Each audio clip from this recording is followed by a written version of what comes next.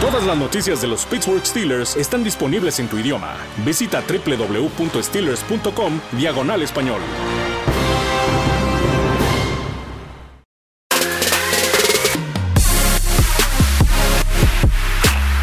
¿Qué tal, amigos? Bienvenidos a el podcast inmaculado, la primera emisión que tenemos en este 2021, de regreso en formato de audio junto con Álvaro Martín, Luis Rodríguez, quien les habla, Arturo Carlos. Contentos de estar en esta versión de audio. Álvaro definitivamente se extrañaba, porque esta es la magia también que tiene pues la radio y el micrófono y poder interactuar con todos, que estaremos contando mucho de lo que se ha vivido con los partidos que vamos a estar llevándoles a lo largo de la temporada. ¿Cómo estás? Muy bien, muy entusiasmado, emocionado por lo que vivimos este último fin de semana en Canton, Ohio, la exaltación de casi 20 figuras de la NFL, muchos de ellos, por supuesto, de Pittsburgh. Sí, claro, cuando tienes a 5 integrantes en el Salón de la Fama, se dice fácil, Luis, pero bueno, hay equipos que podrían pasar muchísimos años para lograrlo y finalmente se logra incorporar prácticamente 2 generaciones, ¿no? Que incluso podemos hablar de una tercera en esa transición con el equipo que pudo heredar Mike Tomlin y que finalmente logra pues ascenso para llegar al recinto de los inmortales, donde realmente solo la crema innata de la NFL puede estar. Sí, realmente un gran honor para el equipo de Pittsburgh y pues sirve para hablar de la historia de este equipo, ¿no? Creo que varios jugadores lo dijeron en sus comentarios, una de las franquicias más históricas de la NFL y te indica el estándar que es en Pittsburgh, ¿no? O sea, cuando llegas al equipo de Pittsburgh, la idea es que llegues a estar a este nivel y la ventaja para estos jugadores jóvenes de Pittsburgh, haber jugado en este Salón de la Fama contra los Vaqueros, pues haber experimentado todo lo que sucede alrededor y haber podido compartir con este calibre de jugadores, no solo los que estaban siendo honrados, sino que todas las leyendas de Pittsburgh estaban ahí presentes, entonces creo que ha sido una gran experiencia para ellos también. De acuerdo, y que además desde hace pues ya unos años, ¿no? Hemos logrado, Luis, 7ª temporada, analizando al equipo de los acereros en español, por supuesto Álvaro, compartiendo micrófonos, alternando como si estuviéramos en Broadway, como tú sabes vivirlo ahí en Manhattan, y que evidentemente, bueno, pues será una gran temporada. Por fin habrá gente otra vez de vuelta en el estadio y entras ya en tu tercera década relatando también, ya va avanzada la tercera década relatando partidos de la NFL, ¿no? Sí, así es. Y bueno, eso va a ser algo atractivo para que podamos disfrutar de esta temporada, así que invitarles para que estén sintonizando, descargando, suscribiéndose por supuesto y compartiendo con todos sus amigos y aficionados de los Steelers a lo largo de esta temporada. Pero hablemos un poco de lo que sucedió con este Salón de la Fama, ¿no?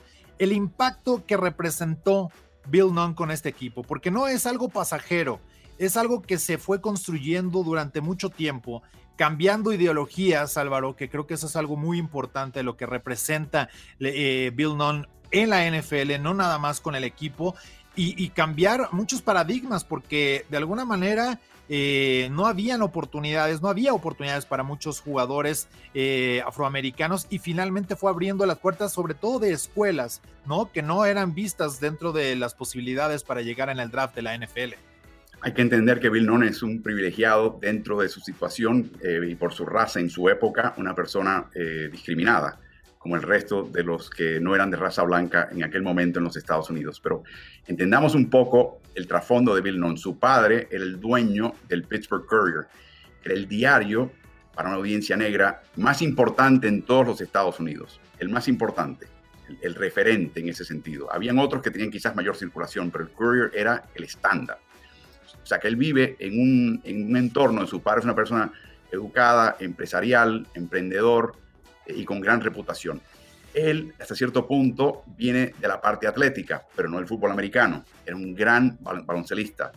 Estudió en la Universidad de West Virginia State y ahí tenía de compañero de equipo, que también lo fue en la prepa en Pittsburgh, a Chuck Cooper, que fue el primer jugador de raza negra seleccionado en el draft de la NBA.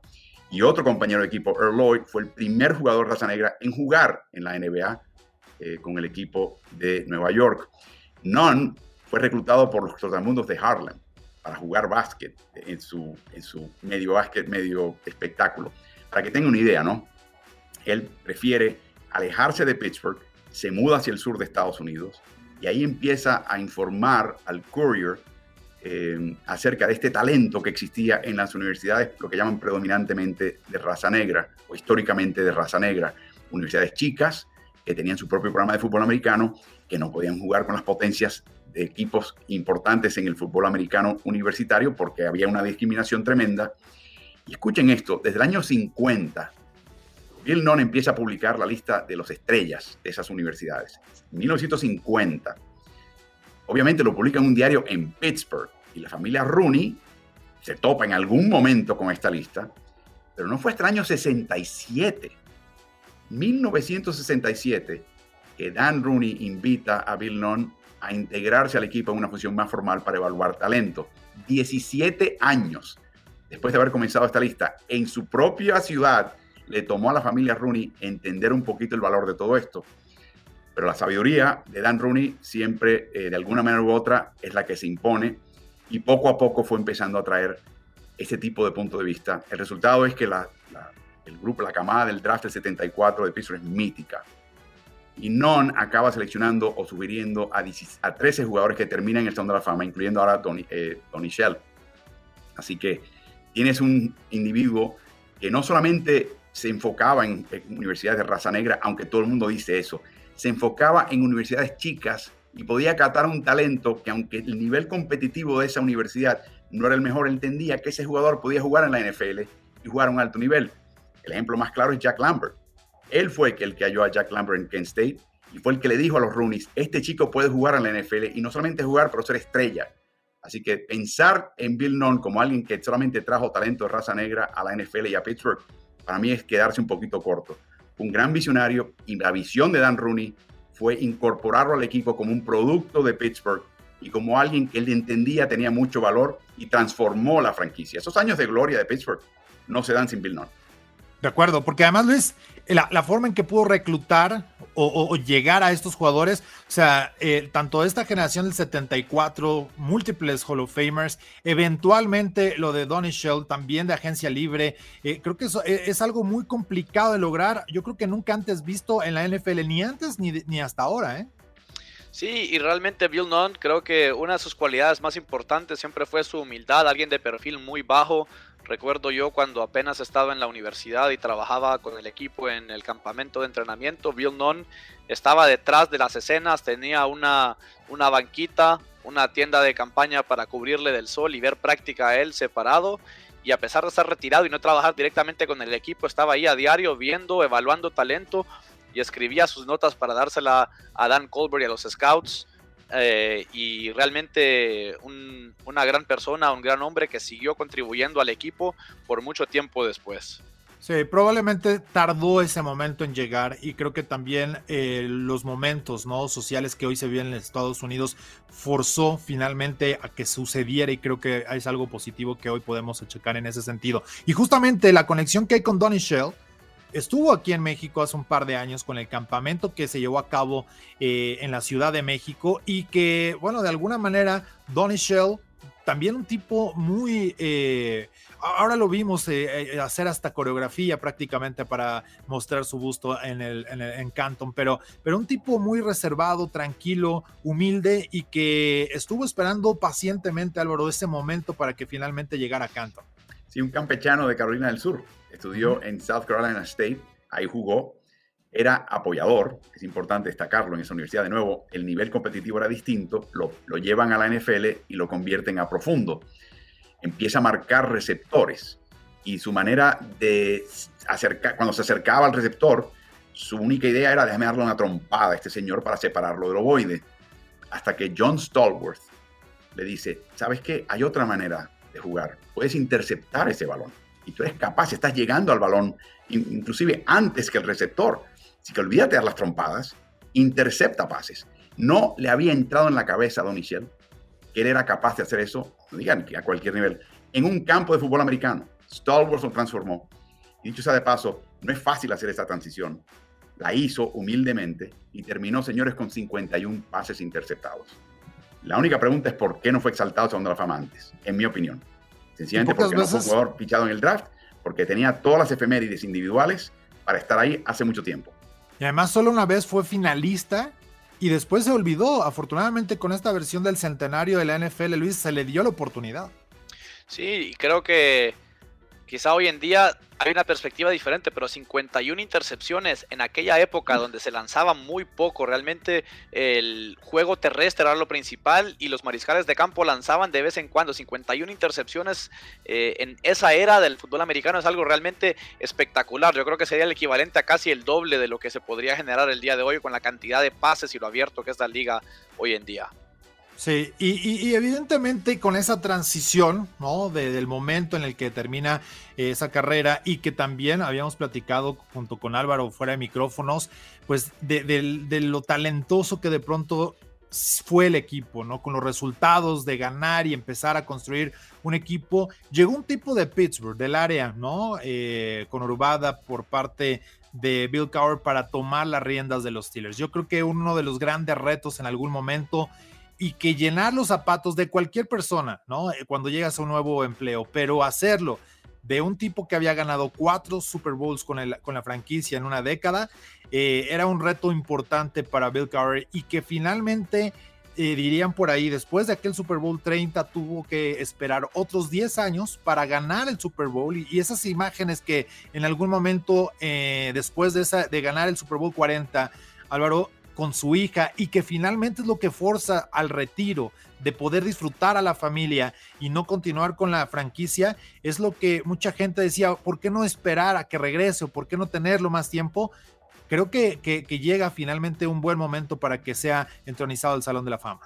Arturo, últimamente desde que Dan Rooney en realidad tomó las riendas deportivas del equipo, un entrenador en jefe en Pittsburgh es como el Dalai Lama. Es un proceso que tiene una fórmula secreta. Los Rooneys han tenido 3 en más de el último medio siglo. O sea, es algo extraordinario. En el caso de Cowher tenía un par de cosas a su favor. Primero venía el corte defensivo.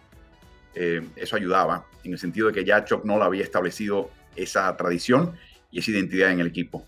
Y creo que también al haber sido de Pittsburgh lo ayudó muchísimo, porque creo que los Rooneys sabían que él entendía cómo la ciudad se inflaba con cada triunfo y se desinflaba con cada derrota, y que iba a tomar muy en serio la designación. Lo increíble para mí de todo esto es escuchar a Cowher hablar de cómo Chuck Noll no lo ayudó en nada en la transición. Estaba ahí, estuvo presente, y cada pregunta que le hacía Cowher le contestaba con una sola palabra, monosilábico. Sí, no, sí, es bien, es bueno, está bien, todo estaba bien, nunca entraba en detalle, no le ayudó a hacer una transición. Y luego Cowher se dio cuenta que fue lo mejor que pudo haber hecho por él, no. Que no le pudo haber dado todo tipo de puntos de vista y opiniones, pero que él tenía que establecer y forjar su propio paso. Y curiosamente, Cowher también habla de cómo él hizo lo propio con Mike Tomlin. Y luego lo vimos en el partido del Salón de la Fama, a los dos juntos en la línea lateral, ambos con una sonrisa que hace tiempo que tú no ves a Mike Tomlin, con una sonrisa de oreja a oreja, tan relajado en una línea lateral, pese a que era un partido de pretemporada. No lo ves con frecuencia, y te das cuenta que esa hermandad es importante. Y Cowher es un eslabón importantísimo entre lo que era un Chuck Noll con sus 4 Super Bowls, y luego el poder ganar uno en 2 visitas, y luego tener que entregarle el pase y la posta a Tomlin. Así que muy contento por él, obviamente, y creo que es parte importantísima de la historia contemporánea de ese equipo, Luis.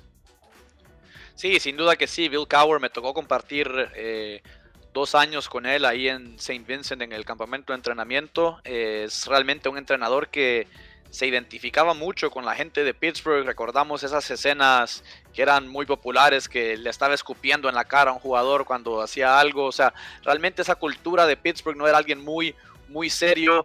Los jugadores lo respetaban mucho y tenían miedo de que les fuera a gritar y escupir en la cara como lo hacía comúnmente. Y la gente de Pittsburgh realmente lo adoraba. Un entrenador muy ganador. Creo que lo único que le hizo falta a Bill Cowher en su carrera fue quizás tener un mariscal de campo élite, ¿no? No logró ganar el Super Bowl hasta que llega Ben Roethlisberger a Pittsburgh, pero antes de eso tuvo una gran defensiva, gran juego terrestre, fue a muchísimos juegos de campeonato estando a un paso del Super Bowl. Tuvieron el Super Bowl con Dallas. O sea, un entrenador que hizo muchísimo con lo que tenía, y creo que de haber tenido un mariscal de campo de del nivel de Roethlisberger hubiera ganado muchos más supertazones. Es curioso que dices eso porque él decía que la fórmula en Pittsburgh al éxito es tener una buenísima defensiva, sobresaliente defensiva para mantenerte en los partidos. Dice, no cometer errores, o sea, no meterte en un hoyo con tus propios errores de comisión y luego hallar la manera de ganar. En ningún momento mencionó el quarterback porque él tampoco lo tuvo, como bien mencionas, hasta el final con Big Ben. Pero no me olvido a Greg Lloyd siendo llamado a la línea lateral y de ahí con el escupitajo de Cowboy diciéndole, rush the quarterback, haciendo presión al quarterback. Y tú veías a Lloyd tratando de mover la cara para que no le cayera toda esa baba encima.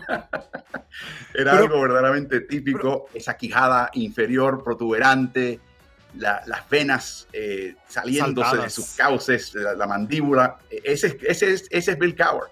Y creo que maximizó el potencial de todo el material humano que tuvo a sus manos. Y la dureza, ¿no? Que finalmente tenía que impregnar para que las cosas sucedieran. Eso es una realidad. Y todavía yo hoy, por ejemplo, puedo reflexionar en algo. Lo que pudo hacer en ese sentido le permitió, a pesar de ser un tipo duro, en ser una persona noble. Cuando mencionó a los Cleveland Browns, de inmediato vino el abucheo y dijo, esperen, sale del script y dice, tranquilos, aparte que nacieran ahí, ¿no? Las hijas, pero también el respeto que al final, hoy que están ahí, es un nuevo club. Es un nuevo club, si quieres llamarlo de Toby, pero es un nuevo club en el cual la hermandad rige toda la NFL y eso creo que es algo muy interesante, que además eventualmente con Alan Faneca, un tipo que jugó con él, que ayudaba con esos bloqueos y a mover la pelota, tuvo números impresionantes por la cantidad de corredores y de diferentes personas que pudieron correr tras los huecos que abrió Alan Faneca, ¿eh? No, increíble. Y Faneca habla de cuando él llega de Luisiana a Pittsburgh y él era un gran atleta y él sabía que era un gran atleta. Recuerdo un chico que tuvo que superar la epilepsia, ataques de epilepsia y tuvo que medicarse para poder jugar a este nivel. Le tocaba nada menos que de centro, a su lado izquierdo tenía nada menos que a Dermontti Dawson, gloria de Pittsburgh, miembro del Salón de la Fama. En la primera práctica, él tiene que jalar hacia su izquierda para bloquear y tuvieron que parar la práctica en las primeras 2 jugadas porque Faneca se le adelantaba y le pasaba por el lado como diciendo, Dermontti, tú no puedes hacer físicamente, atléticamente lo que te toca en esta jugada, yo me voy a encargar de hacer lo tuyo y lo mío. En 2 ocasiones pararon la jugada, volvieron a ejecutarla, le dijeron a Faneca, deja que Dermontti Dawson haga lo suyo y tú encárgate de lo tuyo. Dice que en la tercera ocasión, Dermontti no solamente llegó al punto que tenía que llegar, pero el sello fue tan absolutamente brutal que se dio cuenta en ese momento la grandeza de Dawson y su papel en el equipo y entendió en la primera práctica, su primera práctica, la importancia de jugar en equipo y jugar para el compañero. Y señores, no hay mejor ejemplo de eso que haber seleccionado a Hines Ward, que fue su contemporáneo, pero no su gran amigo, cuando estaban en Pittsburgh. Estaba jugando Alan Faneca para el equipo, para la franquicia. Estaba dándole un puesto importante de alto perfil a Ward para propulsar su candidatura para una futura exaltación al Salón de la Fama. Me pareció que fue un gesto tremendo de su parte que confirma que aprendió esa lección en Pittsburgh, una lección que la ha valido por el resto de sus días, Luis. Sí, un jugador realmente que también encapsulaba todo lo que era el Pittsburgh de esa época históricamente. Puedes hablar también con Jerome Bettis, Willie Parker, que han estado en México. Ambos te pueden decir lo que realmente significaba Alan Faneca para esa línea ofensiva del equipo de Pittsburgh. Estuvo en el Pro Bowl muchas veces, un gran jugador que fue realmente de lo más consistente, no solo de Pittsburgh, sino que de toda la NFL en esa posición durante toda su carrera. Sí, y ahora que decía Álvaro, esta parte de la cultura hacia los demás, al interior del equipo, fue justamente también lo que Troy Polamalu dijo en un speech que tuvimos muchos, pero eventualmente creo que fue con el corazón, ¿no? Y eso es lo que lo hace auténtico. Te pueden armar un guión de Hollywood como el que tuvo Peyton Manning, que fue fascinante, pero lo que nace con el corazón es auténtico. Yo creo que en ese sentido la forma de hablar de la cultura de los Steelers y que no todos encajan ahí porque hay cosas que se van legando, ¿no? De los que fueron anteriormente y lo que tú heredas en un equipo. Yo creo que eso de lo que dijo Troy Polamalu tiene mucho sentido, Álvaro. Te das cuenta que es una persona muy distinta. De hecho, todos sus compañeros de equipo te lo describen con la misma palabra. Es diferente. Es un ente, un ser humano distinto. Es una persona intelectualmente muy curiosa. Yo creo que él entiende las cosas intelectualmente antes de que la entiende con el corazón o con el instinto. Y fíjate que empezó a citar hitos culturales que la mayoría de jugadores de NFL ni sabían de lo que estaba hablando. O sea que es un tipo bastante bien leído, que da la casualidad que atléticamente está superdotado y que tuvo a su pariente, que hoy es entrenador de corredores en Minnesota con Vikingos, como su mentor. Escuché las palabras de Ike Taylor, que dice que él dijo, el día que se retire Troy Polamalu me retiro. O sea, tenía un aura, tenía un efecto tan importante en ese equipo que los compañeros lo seguían, lo escuchaban, se inspiraban en él. O sea, no solamente era su gran nivel, era como los demás compañeros querían estar a ese nivel y no desilusionarlo. Taylor dice que es la única persona por la cual si yo tuviera que tomar un balazo para evitar que él lo recibiese, lo hago con mucho gusto, aun si mi vida termina antes que la de él. Suena exagerado, pero era genuino lo que estaba diciendo Ike Taylor. O sea, tenía ese efecto donde el resto del equipo lo consideraba una especie de Dios, una especie de esencia, más allá de lo atlético. Y eso no lo ves todos los días en la NFL. Aparte de jugar al nivel que jugó, no ves ese tipo de impacto. Y era una persona también callada, no era ese tipo que se ponían a hablar y a gritar y a arengar. Era un espécimen raro y Pittsburgh tuvo la suerte de tenerlo, pese, Luis, a que en su primer año no le fue tan bien. Tuvo que tener una conversación un poquito dura con Bill Cowher para entender un poquito su papel y entender lo que tenía frente a él en su carrera en la NFL.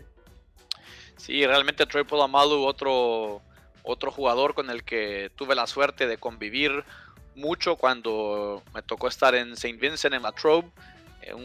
Una gran persona antes que todo, realmente una persona muy humilde, muy callada, pero que cuando estaba en el terreno de juego se convertía completamente en lo que todos podíamos ver, ¿no? Y sus jugadores realmente se llenaban de la energía de Troy Polamalu cuando él estaba en el terreno de juego, cuando se brincaba sobre la línea de golpeo para capturar al mariscal de campo, cuando hacía una intercepción espectacular.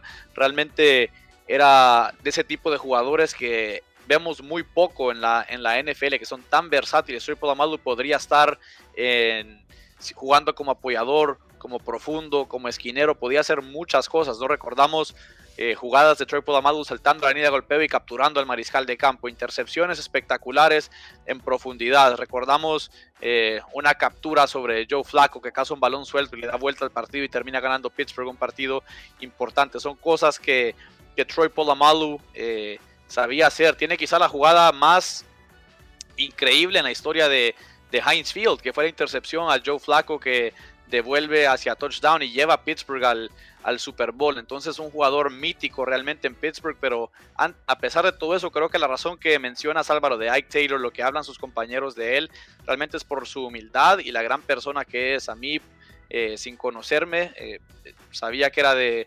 Honduras y me dijo que le encantaba jugar fútbol, que le encantaba practicar español, y la segunda vez que habló con él me dice: Luis, toma mi teléfono, escríbeme que quiero practicar más español, y practicábamos hablar español cuando estábamos en el campamento de entrenamiento en la Trobe. Es el tipo de persona que es Troy Polamalu.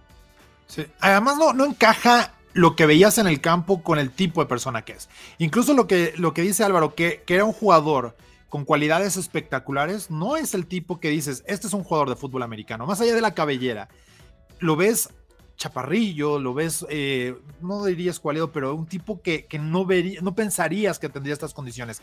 Y además fue un tipo que evolucionó la posición de moverse, lo que antes se le conocía como el famoso rover, que era el híbrido entre linebacker y que podías estar moviendo dentro de la caja. Realmente la libertad que le permitió Dick LeBeau para explotar ese instinto fue fundamental para tener una carrera tan exitosa. Y es el engendro de Dick LeBeau. O sea, te das cuenta que Dick LeBeau estaba esperando toda su carrera por tener un jugador con esas cualidades, y le llegó un chico que no solamente las tenía, pero las tenía de sobra. Yo creo que parte de la humildad que menciona Luis fue un arma para Polamalu. O sea, es el tipo de persona que no moja, empapa. O sea, calladito, no dice nada. Pregúntale a Joe Flacco en esa intercepción que mencionaba Luis. Dice, la última persona que yo pensé que iba a estar cerca de ese balón era Troy Polamalu. Lo había dejado, dice, mirando a otro costado. Pensé que se había ido para allá, pero no me di cuenta. Cambié la vista a la derecha, no me di cuenta que él no se había tragado esa finta, que ya empezó a trasladarse al punto donde iba el pase. O sea, esa humildad era un arma. Esa manera de no llamar atención era parte de lo que le daba a él éxito en el campo. Y era de nuevo, insisto, la inteligencia de Troy Polamalu desde que comenzó, desde USC en la universidad. Creo que su rasgo más distintivo, más allá de lo físico, creo que su inteligencia lo separa del resto de sus pares.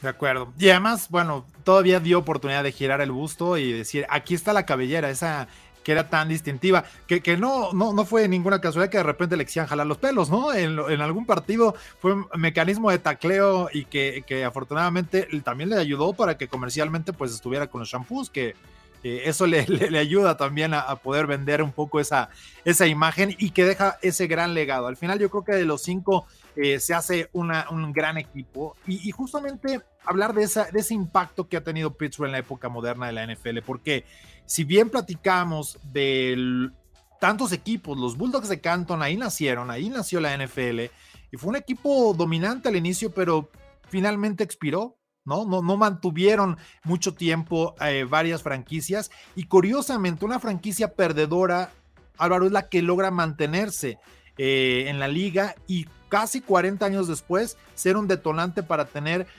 pues el control prácticamente del Salón de la Fama. Mucha gente puede hablar Green Bay, Chicago, porque jugaban con todo respeto solos en los inicios y tienen muchos jugadores del Salón de la Fama, pero a partir de los 70 Pittsburgh ha controlado, probablemente junto con Dallas, el escenario de Canton, Ohio.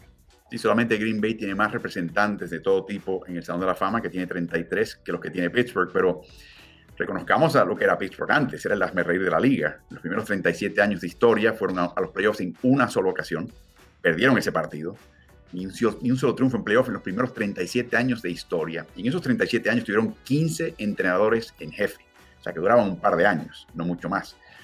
El señor Art Rooney tenía muchas virtudes, pero construir un equipo deportivamente no era una de ellas hasta que llegó su hijo y empezó a imponer un poquito el orden y a empezar a confiar y a traer talento en las áreas en las cuales ellos no tenían competencias. Bill Nunn, por ejemplo, Chuck Noll, por ejemplo, y darle el espacio. En el primer año de Chuck Noll ganaron un partido, uno en su primer año. Así que le dieron la paciencia, dieron la pista de despegue a los entrenadores en jefe y a los de la parte deportiva para armar equipos. Y lo que han creado ahora es un estándar. Esa frase de Mike Tomlin del estándar es el estándar. Sí, la originó él, pero en realidad la creó y la forjó Noll y Cowher. Y la hereda Tomlin y se da cuenta, y él tiene que emitir eso para que el resto del equipo se dé cuenta. El mínimo aquí es, la vara está muy alta. Y eso es lo lindo que tiene, yo creo, que la franquicia, que competir competir es algo que no, claro que vas a competir, es a dónde vas a llegar. Y yo creo que eso es lo que propulsa la franquicia a partir de los años 60 hasta el día de hoy, y por eso es que creo que, como mencionaba Luis anteriormente, va a llegar otro grupito más. Este grupo que de la era de Roethlisberger va a meter un par de jugadores en el Salón de la Fama también, o sea que no es una cuestión cíclica, en este caso ha sido bastante sostenida y es algo digno de destacarse.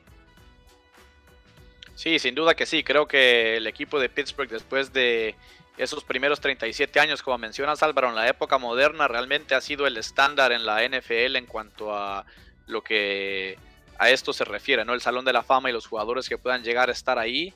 Y no solo también lo que se hace en el terreno de juego, sino que cómo te comportas fuera del terreno de juego ha sido gran parte de la cultura en Pittsburgh, y creo que ha sido importante también que cuando ves estos discursos, este tipo de jugadores de Pittsburgh que están entrando en el Salón de la Fama, ves el tipo de persona que son ellos fuera del terreno de juego también, que es algo muy importante que creo que le ha ayudado a Pittsburgh a mantener esta cultura de unidad, ¿no? Muchos jugadores que llegan como agente libre, cuando llegan a Pittsburgh, lo primero que dicen es que se dan cuenta de la diferencia que hay llegando a Pittsburgh, que es un ambiente de familia, que es un ambiente donde todos se ayudan el uno al otro, y es parte de la cultura que han podido establecer los Rooney en el equipo, que creo que ha contribuido mucho al éxito que hayan tenido estos jugadores en sus carreras. Y que también creo que eso fue parte de lo que pudo vivir mucha gente, ¿no? Hispana, que se dio cita en Canton, que estuvieron también en Pittsburgh, en Heinz Field, en estos días para los entrenamientos, y desempolvaron sus jerseys con el 43, ¿no? Principalmente, y que agitaron esas toallas ahí en Tom Benson Stadium para apoyar a esta generación que estuvieron presentes, y que finalmente a ellos, a todos ellos, sin importar dónde estén, Álvaro, Luis, los invitamos para que estén pendientes de las transmisiones que vamos a tener de pretemporada. Todos los partidos se podrán ver en video en Steelers.com/español. Para el territorio mexicano lo podrán hacer también desde la aplicación que ustedes seguramente ya tienen en su teléfono, en sus dispositivos móviles, y por supuesto seguirá también la transmisión habitual que ustedes ya conocen de radio para que lo puedan sintonizar desde sus computadoras en cualquier lugar del planeta de aquí hasta que termine la temporada, y que eso, bueno, pues lo podrán seguir a través de Steelers.com/español. La verdad, agradecer, Álvaro, que hayan estado en esta primera emisión del 2021. Regresa el podcast Inmaculado, así que tendremos historias muy ricas que contar a lo largo de este año, más allá del análisis de X y O's, de lo que sucede en el terreno de juego, es de lo que le deja también a la afición el seguir a sus Steelers.